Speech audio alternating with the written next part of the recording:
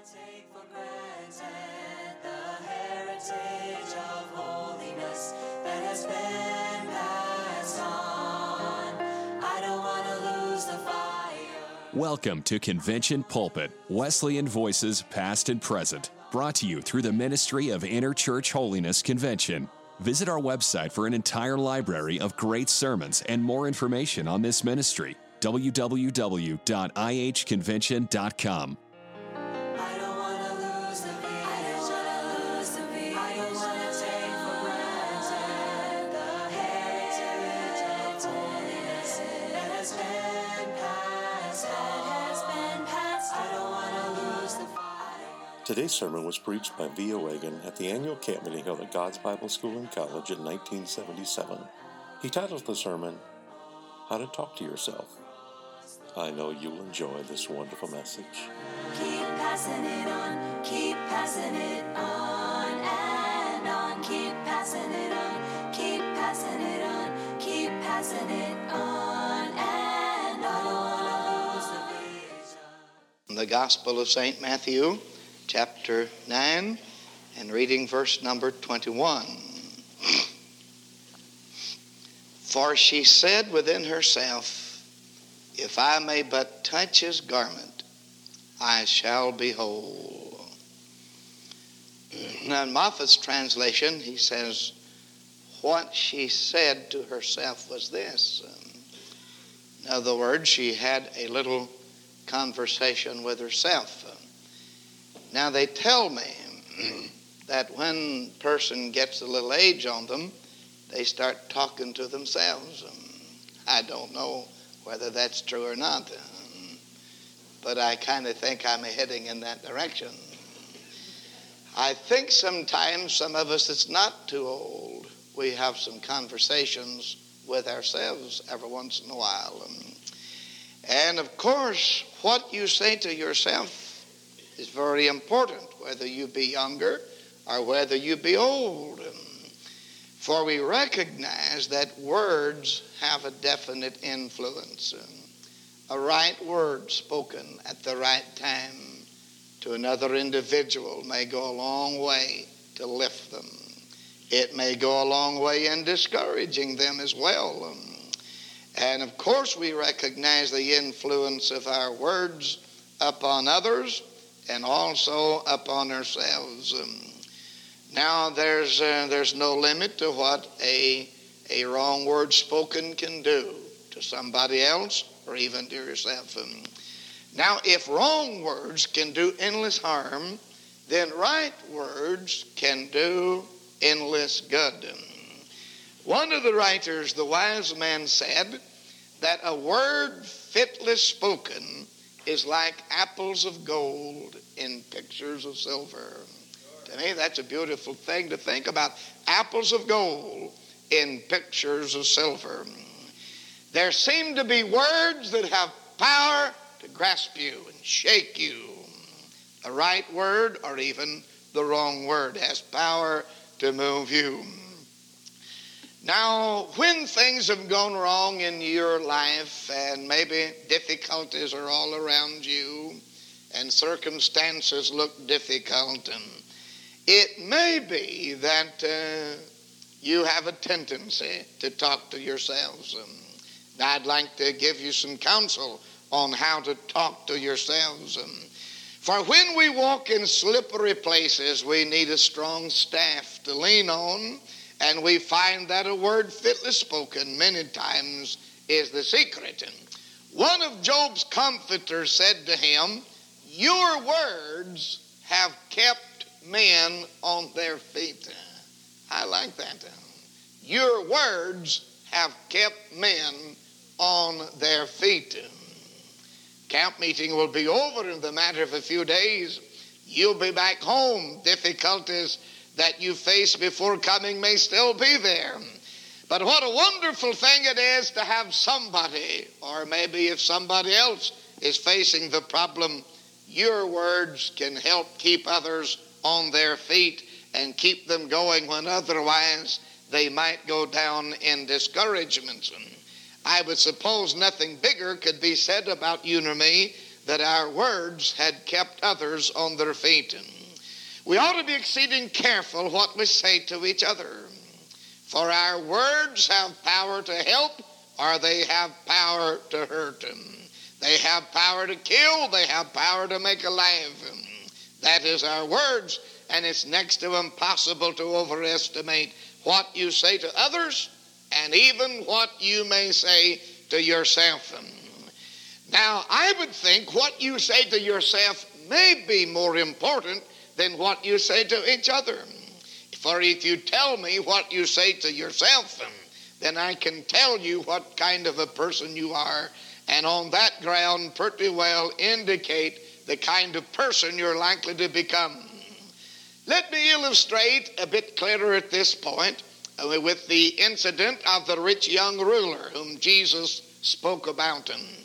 You remember, here's a man that was a successful man, a successful farmer, perhaps an honorable man, no doubt a pillar in the church and maybe in the state, but how little his neighbors knew about him. We would have never known anything about him if we had not overheard a conversation that he was having with himself. And it's interesting what he said, and you may listen in as he talks to himself. Now, he's not talking to his pastor, he's not talking to his wife, he's talking to himself. And thus we get an insight as to what kind of a man he is. Let's listen at him for a moment. And evidently he's looking over his fertile farm. His harvest is going to be bounteous. I mean, it looks excellent. And the sunshine and rain has come in the right proportions. And he's enjoying excellent health. And his workers have all been energetic. And with a big harvest before him, he has a conversation with himself. I would think he would talk like this: God's been good to me, and he sent the right proportion of rain and sunshine, and my workers have all been cooperative, and my harvest looks abundant, and I believe I will share my harvest with my workers. We'll just have a great big time together. Is that the way he talked? No. You listen a little closer. It seems that here's a man that has no appreciation for either God or man, and all he thinks about is himself. He said, I know what I'll do. I'll pull down my barns, and I'll build me some bigger barns, and there will I bestow all my fruit, my goods, and I'll say to my soul, soul, you've got plenty now. You don't have to worry. You eat and drink and be merry and have a big time. Everything is going to be wonderful for you. And when he had finished the conversation with himself, you can see that it's by such talk that he showed himself to be a fool, a moral imbecile, a pathetic man, with no more appreciation for life's finer values than a pig would have for the sunshine. Now, here in the scripture lesson of the afternoon, we have a passage that relates that I'd like to talk to you about. We have a little woman, and she had a conversation with herself, and we listen in. Now, this woman might have said some very distressing things and have told the strictest truth about her case. Life had dealt harshly with her. There isn't any question about that. You can read the record of it. For in the springtime of her life, that she had become a victim of a shamefaced disease. It was a disease that made her morally unclean. It was a disease that robbed her of almost every worthy prize and closed the door of the only vocation basically open to woman in those days, that of wifehood and motherhood. And when this came to her, she determined, when this disease took hold of her, she determined that if there was a cure, she would find it. For she was a woman of independent means and had a strong will, a resolute will. And if there's any cure, she's going to find it. And for 12 long years, she went from one doctor to another, seeking a cure, seeking a relief from this malady that had struck her. 12 long was quite a long time, and all the doctors had done had relieved her of her money. One after another she had gone to. And today, the day the text was given there, she was a little nearer the cemetery than ever before. And it seemed as if the cemetery would soon have her. And now she's in poverty. She spent all that she had. How easy it would have been for her to complain. She could have said, I'm suffering, and the suffering is no fault of mine. She could have had a conversation like that. She could have said, I wonder why God deals like this with me. And other people, they don't suffer like I do. They are not plagued with a disease like I am. God must be unjust to let me suffer like this and let others not. God must be very unjust. She could have talked to herself and told herself some pretty distressing things and have been pretty honest about the whole matter. And she could have said, life has cheated me. And it seemed as if that everything had gone wrong for her. And she could have questioned the justice of God Almighty. And she could have said, I just don't understand God. It just must be that he has some pets. Some people, they just grow up and do well, and everything seems to be normal and natural for them. But for this woman, it's different. If she had talked to herself like that and said, I just wonder why God allows me to suffer like this and other people don't have to, she could have been better.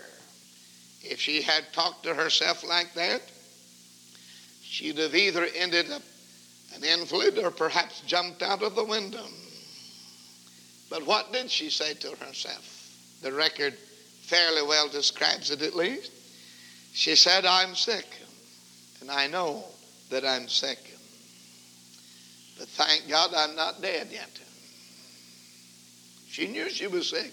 You can have good sense and still be logical and sensible and respectful toward God. And she said, I'm not dead yet. And while it seems that all of my resources are now exhausted, and I'm still sick, and I'm still suffering, I have just heard that a new personality has come on the scene by the name of Jesus. And it just could be one day he'll come through this community. And if he ever comes, I'm going out to see him. And I believe on the basis, if I do my part, he'll do his part. And I believe, from what I've heard about him, I believe if I could just touch his garment, I believe I'll be made whole. And day after day, with her suffering and her sickness and her hardships and no money to operate on, she just dreamed that one day this Jesus would come through the community. At least she kept hope alive by looking for Jesus. And she said, I believe before long he'll make the trip through this way. And I just believe if I can just touch his garment, I believe I'll be made whole. At least I'll go out and try. If I win, I win. If I lose, I'll be no worse off. I'm going to die anyhow, so I'm just going to give it a try. If Jesus ever comes near, I'm going to see him. Now, the result of that conversation, by talking to herself like that, she kept hope alive and kept courage from dying. You know, when we lose hope, we're through for. And when you think you're whipped, you are whipped. And when you think you're down and cannot get up, you'll probably spend the rest of your life whining and complaining about something. There's a lot of people whining and complaining in these days. Maybe they've been knocked down flat and they've convinced themselves in conversation that they cannot get up. And they say there's no hope for me in the shape I'm in. This woman could have said that. She could have said there's absolutely no hope for me and I'll just die. That's the only thing left for me. No, but she didn't. She said, I believe Jesus will come by this way one day. And I'm a-waiting for that hour, and I'm a-believing, and I just believe if I can get out there and touch his garment, I believe I'll be made whole. So by keeping up her courage and hope, she continued to struggle. And of course, this is the thing that kept her, at least her eyes open, and anticipation and hope up and courage up. And she was living in anticipation that one day Jesus would come by. You tell yourself that abundant spiritual life cannot be yours. I wouldn't be surprised but what some in this congregation, you've looked around you and you've seen others that testified and others that praised God and others that kept the victory. And you had a little conversation with yourself and you said, well, I just don't understand it. I don't know why. I just can't seem to get in victory. And I've tried, and I've been to an altar, and I've been to camp meetings, and in spite of it all, I just can't seem to do it. And you had a little conversation with yourself, and you're discouraged worse when you got through talking to yourself than you were when you began to talk to yourself. And it ended up you just quit trying altogether. Now, if you change your attitude and have a little different toned conversation with yourself, it might be things a bit different. Why don't you tell yourself, I believe there's hope for me. I may not have been successful up till now, but I just believe that God will help me. I've seen him help others, and I believe he'll help me. And I'm going in for all God has. I'm not going to back up. I'm not going to deviate. I'm not going to compromise. I'm not going to ask for an easy way. I'm just asking God to help me to do what I ought to do, and I'm going to trust him to give me the victory. Why don't you have a little talk to yourself? Take yourself in hand and give yourself some counsel in this matter. There are multitudes of people who make no effort to be Christians, not because they don't want to. They would like to be Christians. But the attainment of Christian living seems to be impossible to them in their circumstances. Their circumstances look difficult for them. And this woman, in her circumstances, she could have been dreadfully discouraged. Her circumstances were all unfavorable. But one day, one happy day, some good news came for her. Jesus is coming. He's in the community. And immediately she started out with a hope, if I can just touch his garment, I'll be made whole. She had lived with this in mind. She had anticipated his coming. And now the announcement is he's there. And she starts out with high anticipations. And when she goes out to meet the Lord and touch him, as she has dreamed that she could, she discovers there's a lot of people around Jesus. There's multitudes around him. But the poor little thing, the only thing she can do now is hope that maybe she can work her way through the multitudes of people and get close enough to touch the garment of Jesus. And she starts. Here's the big husky roughened men and women and people that are following along listening to Jesus.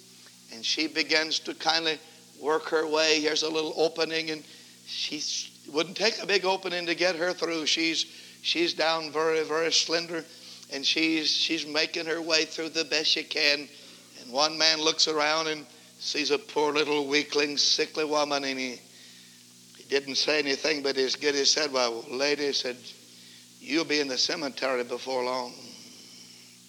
Not much need for you. What are you doing out here in this crowd? You ought to be in the bed. You're sick. You can tell by looking at you.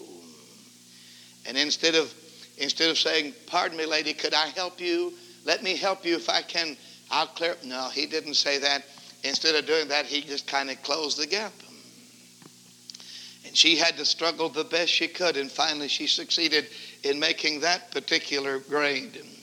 And then she was making a little progress in getting toward Jesus. And again, she's trying to work her way through and press her way very courteously and respectfully as she could, trying to get to Jesus.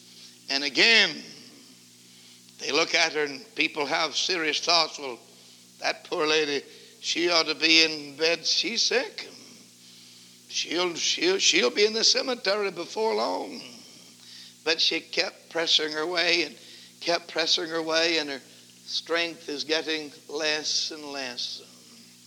But she's been saying for some time now, if I can just, when he comes, if I can just touch the hem of his garment, I believe I'll be made whole. If I can just touch his garment, I believe I'll be made whole.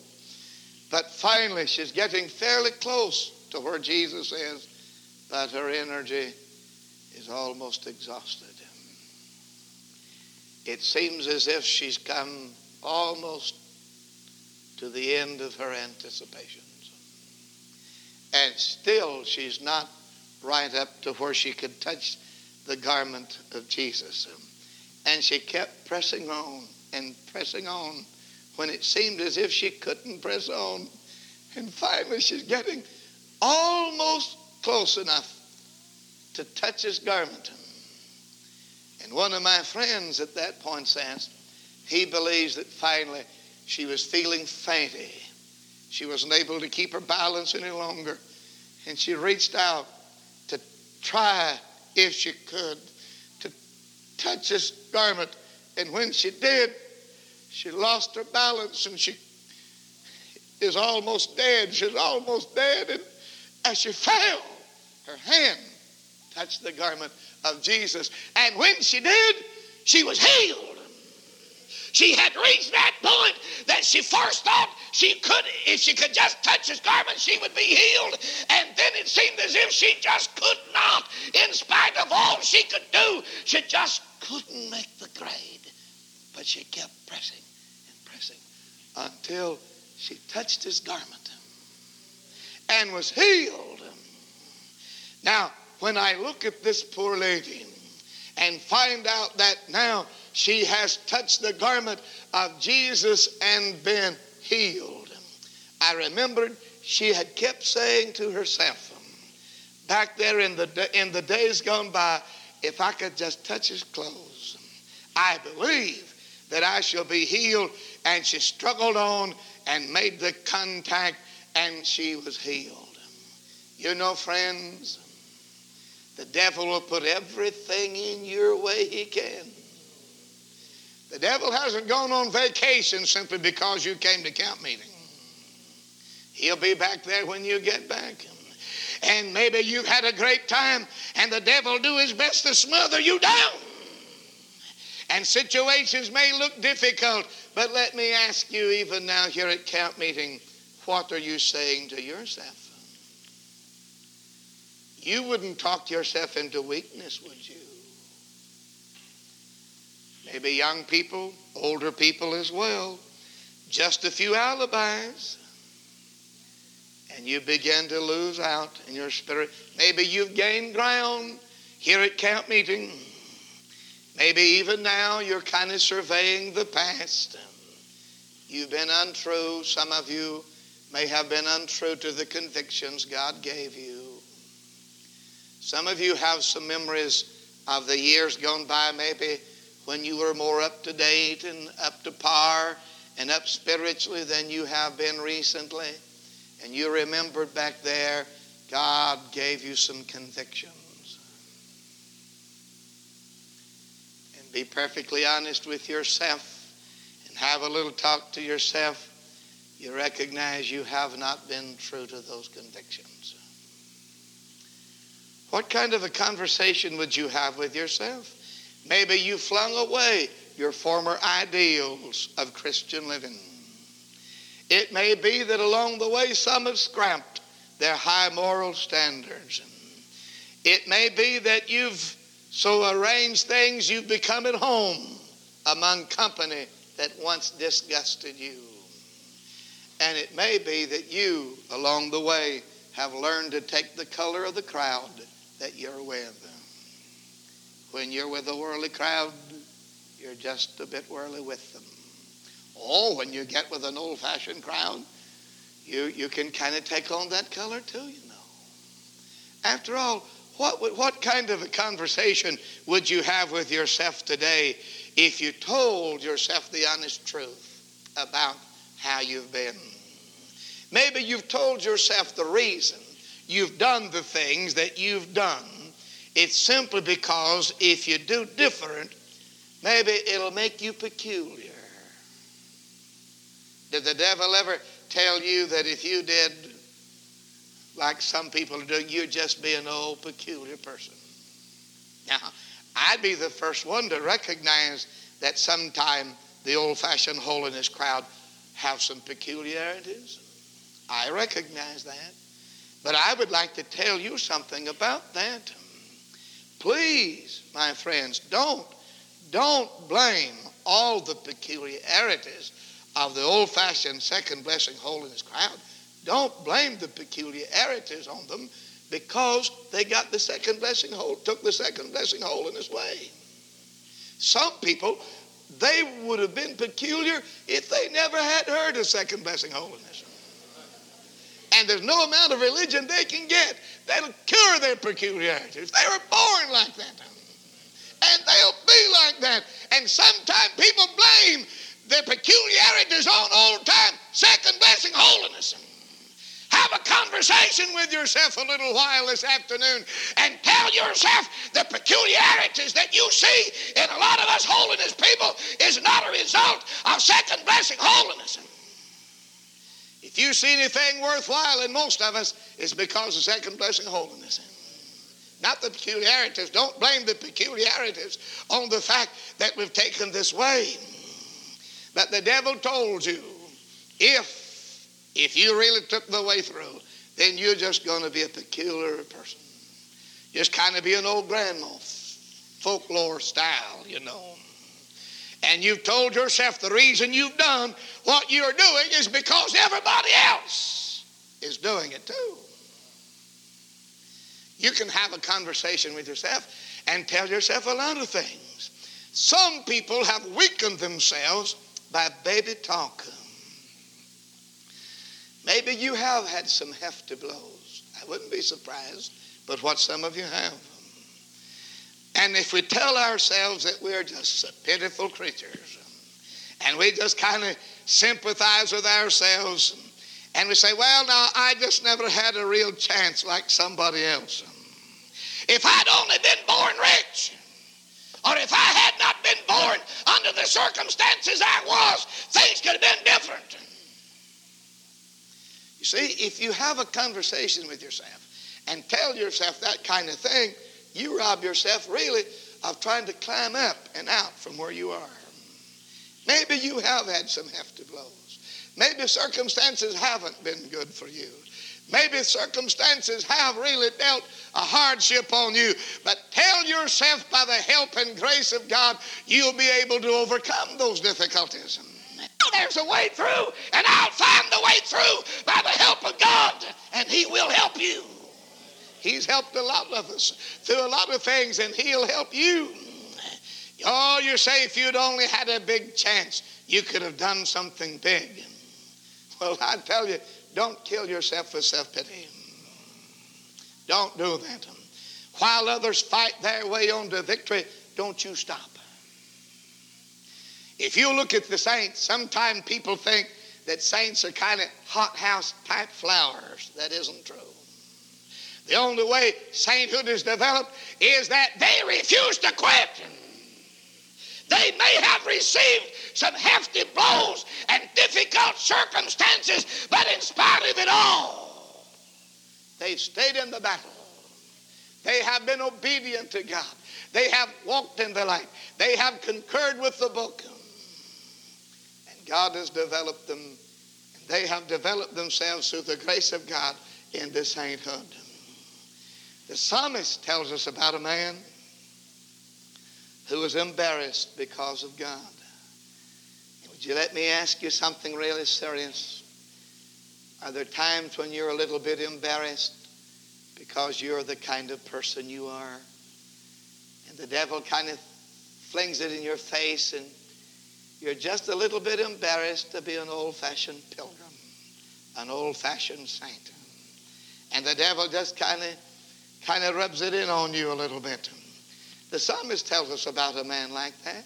He was embarrassed because of God, and he was led to see that either he'd have to get rid of God or else give up his selfish life that he was living. So he decided that he would ditch God. How did he do it? Just like millions of people have done it and are doing it even yet. How did it happen? He simply had a conversation with himself, and he told himself that God did not exist. The Bible says the fool has said in his heart, that is, he told himself, the fool has said in his heart, there is no God.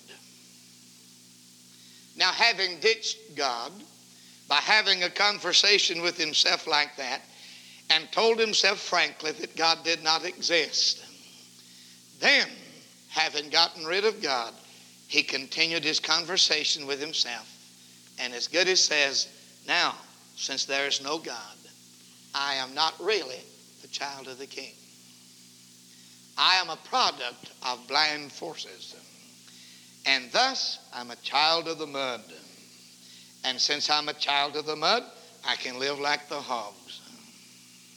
I can go my filthy way. And a lot of people have told themselves there is no God. And today, they're living wrong. Really, how did it all begin? There was a day, there may have been a day that some of them sat on holiness pews like you sit down.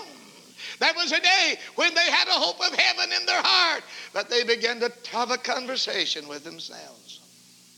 And they began to convince themselves little by little. And finally, they arrive at the place where they say there's no God. Now, if it's possible to talk ourselves into defeat, it's also possible to talk ourselves toward victory. What are you saying to yourself right now? I mean, in your own conversational way, what are you saying to yourself? You could talk yourself into a nervous disease if you desire to do so. After all, our nerves are good liars. The psychologist tells us that a nervous breakdown is something that's subconsciously desired. That is, we get into a hard situation where we tell ourselves the only way we can get out is by getting sick. And your nerves tell you you haven't slept a week when you've slept several hours. And your nerves may tell you you'll never sleep again. And you just have a conversation with yourself, and the first thing you know, you're about as cheerful as a dust storm. I mean, it's looking rough for you, looking bad. You've had a little conversation with yourself. Why don't you take yourself in hand? And you are the person to accomplish victory. It bothers me to see men and women and boys and girls kind of moping around without victory when they could have the victory. I see a good many people, they mope around. They say, oh, I'm having such a hard time. Nobody understands but God. What an awful time I'm having. Nobody but me and God understands how I've suffered. And you just kind of pet yourself and have a conversation with yourself. Shut up talking to yourself like that. And if you're having problems, look them straight in the face and get down on your knees and say, oh God, in the name of Jesus, I'm expecting victory. I'm fixing to start minding God. I'll take the way. It doesn't matter what it costs me. You can depend on me. I'll lay down my life if necessary. But oh God, I'm going through. Come and help me. Begin to give yourself a little pep talk. Get a hold of yourself. Stop petting yourself. Stop sympathizing with yourself. Say, under God, I mean to go through. Let the past be what it will. Let others laugh. Let them make fun if they will. I'm going the old-time way. And you'll find yourself beginning to climb. God will begin to help you. God's in the business of helping people. He's been in this business a long time, and he'll still help you. I'd say, cheer up. Things could be worse, and they may get worse. I'm not going to tell you that things are not going to get worse. But if you can have a victorious attitude, it won't matter too much anyhow. If you get the victory in your heart and have a victorious attitude, talking to yourself aright will help you toward moral and spiritual victory.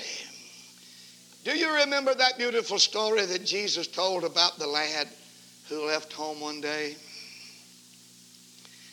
That young lad was eager to be out on his own, away from parental restraint, independent of his father, and out on his own. That was a beautiful thought to that land. And he got his goods, and he went to a far country, and he spent all he had and was now in poverty. He sought a job, found it by feeding the hogs. The whole adventure had proven disappointing to him. So we see him in the hog pen, and he's having a conversation with himself. He's now talking to himself. Maybe we could listen at him a little. Might help us to know what he said. Did he say, "My father is a graceless old fossil. I don't understand my father. My father ought to have known better than to have given me the goods that would have fallen to me. He should have known that I would turn out in the hog pen. He ought never to, and I just don't understand why my father's judgment was no better than what it was. He ought to have refused to give me my share." The young man in the hog pen could have said, "I wonder after all why God made it possible for a man to sin. Just why did God make this plan like it? Why didn't he make it so that I couldn't go wrong if I wanted to? Just why did God do like he did? Why did he give us power of choice anyhow?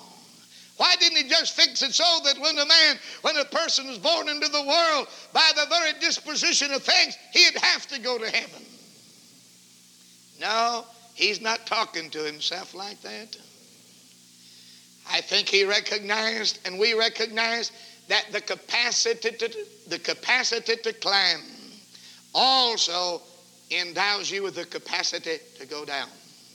If you have the choice to climb, you also have the choice to go down. God has to make it with a choice for you. That young man in the hog pen could have said, "I really had a fine bunch of friends. They helped me spend my money, and then they throw me down. Everybody's played me false. I just don't understand everybody, why they do me like they do me." Is that what he said? No, you've read the record. And it just could have been that boy said, "I'd go back home if it weren't for my brother. But that brother's as cold and as hard as nails, and I just don't want to go back and face my brother. I just don't understand my brother, why he acts like he acts." Is that what he said? No. You've read the record. As he talked to himself in the hog pen that day, he came to himself and he had a conversation. He said, "I left home openly, and I'm going back home openly. And while my brother may not want me to come back, I believe there's one back home that will let me come back. For after all, he's my father. And I just believe he'll let me come back. Even the servants have bread enough and to spare, and I'm in hunger. I'm in bad shape. I'm in poverty." He's telling himself the strictest truth. And he said, "I'm just going home, and I'm going to tell my father, just like I'm telling myself, I've sinned. I've done wrong. I'm no more worthy to be called your son. Will you just make me a hired servant? Take me in. At least I'll have a place to stay and something to eat. That's just which I do not have out here.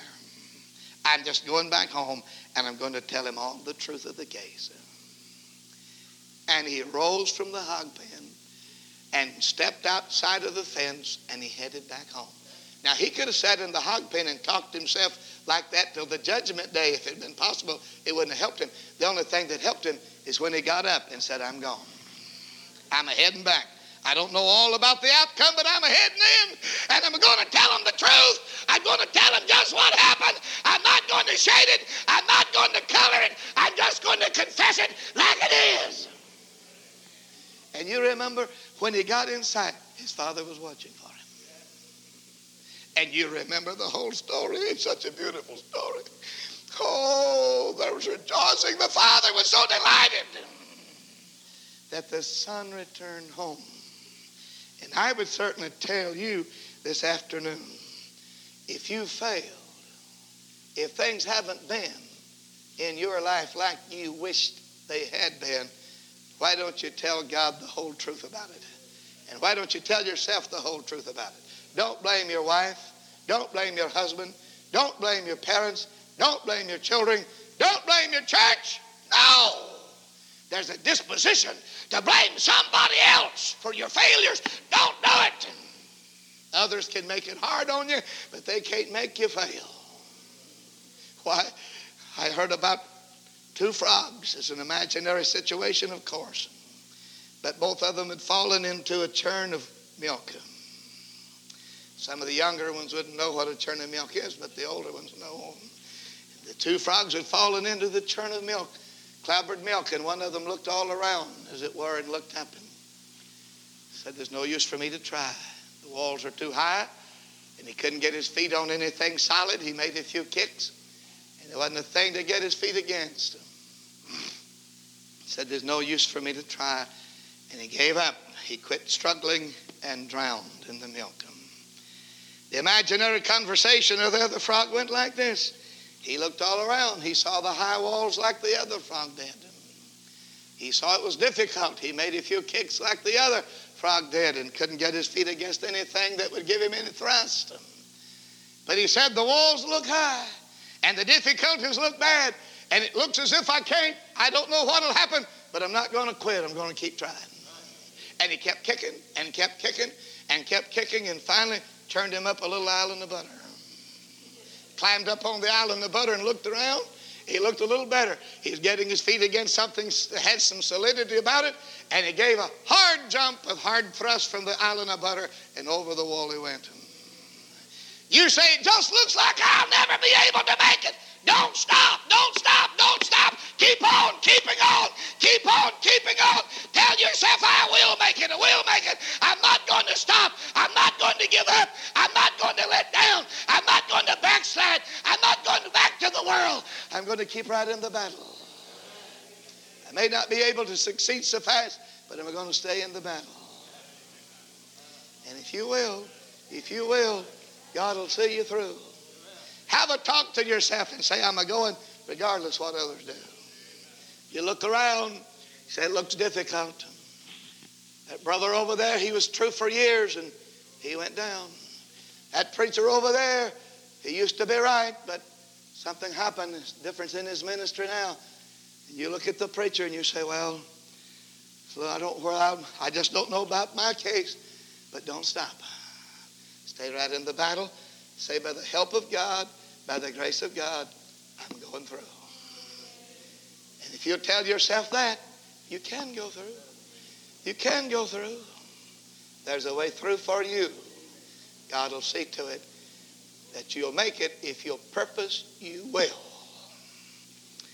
I wonder today if you'll have that kind of conversation, and when you get back home and the devil's fighting you and people maybe misunderstand you, the devil tries to shame you, you say, well, I'm not going to stop. Mr. Devil, I'm not going to stop.